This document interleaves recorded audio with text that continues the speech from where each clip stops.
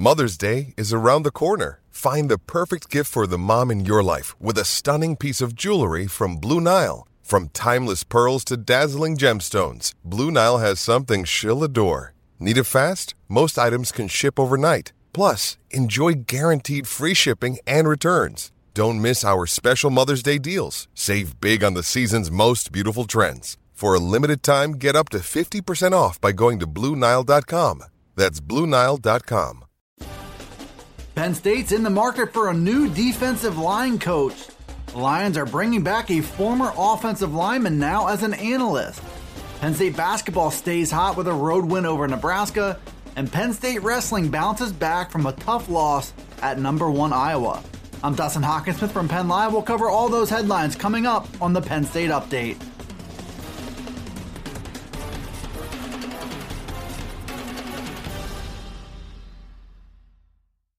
Penn State's off-season of coaching turnover continued late last week when longtime defensive line coach Sean Spencer took the same position for the New York Giants.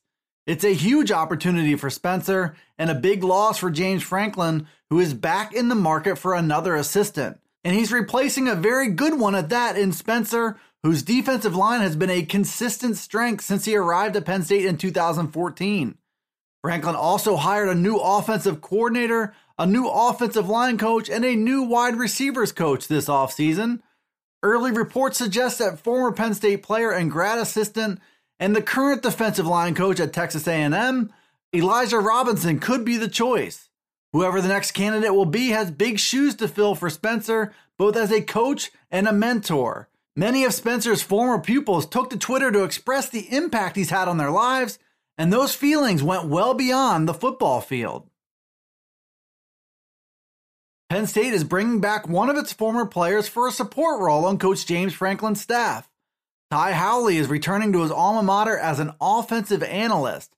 Howley made that announcement on his Twitter page late last week and added the offensive analyst to his bio information. Howley was a 2-year starter at center for the Lions in 2012 and 2013. He played his final games just before Franklin's arrival in January of 2014. Then he was a graduate assistant at NC State and an assistant head coach and offensive line coach at Western Illinois. Howley then decided to return home, representing the addition of another bright mind to an off-the-field role.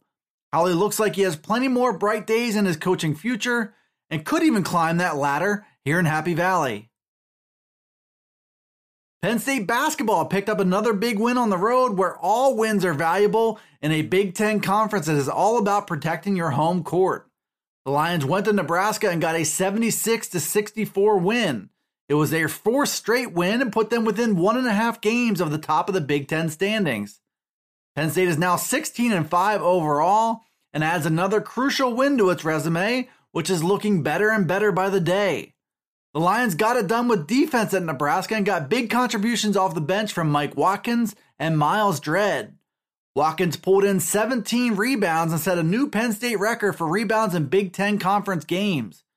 Dredd knocked down 5 of 11 shots and 4 of 10 three-pointers to lead all Penn State scorers with 14 points.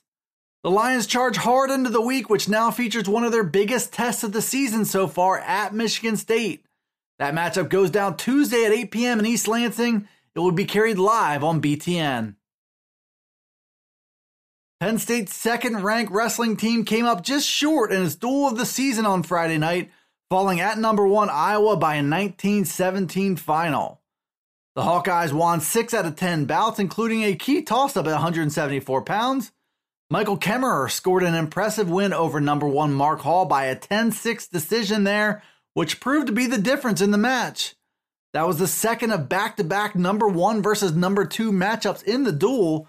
Number 1 Vincenzo Joseph took down number 2 Alex Marinelli by a 7-5 decision just prior at 165 pounds. Roman Bravo Young scored the most talked about win of the duel when Austin DeSanto injury defaulted at 133 pounds. Freshman heavyweight Seth Nevels gave the Lions a shot to win the duel with a 17-16 lead going into the final bout. But number 3 Tony Cassiope was dominant in that matchup, taking a 7-0 decision and lifting the Hawkeyes to a huge duel win. Penn State showed some fight in this one, but was ultimately outmatched at weights like 125, 149, and 157, whereas Iowa brought a ranked wrestler at every weight. The Lions did bounce back on Sunday with a 40-3 home win over Maryland, where they won the final 9 bouts of the contest. Penn State's back in action next weekend with a Friday duel at Wisconsin and a Sunday duel at Minnesota. Thanks for tuning into the Penn State Update Daily News Briefing. It's available right here on Penn Live. It's also on Alexa, Apple, Google, Spotify, and Stitcher. Be sure to follow, like, subscribe, and rate the podcast and get all the latest from us here at PennLive.com/Penn State Football. You can also check us out on Twitter, Facebook, and Instagram. This is Dustin Hockenssmith from Penn Live signing off for the Penn State Update.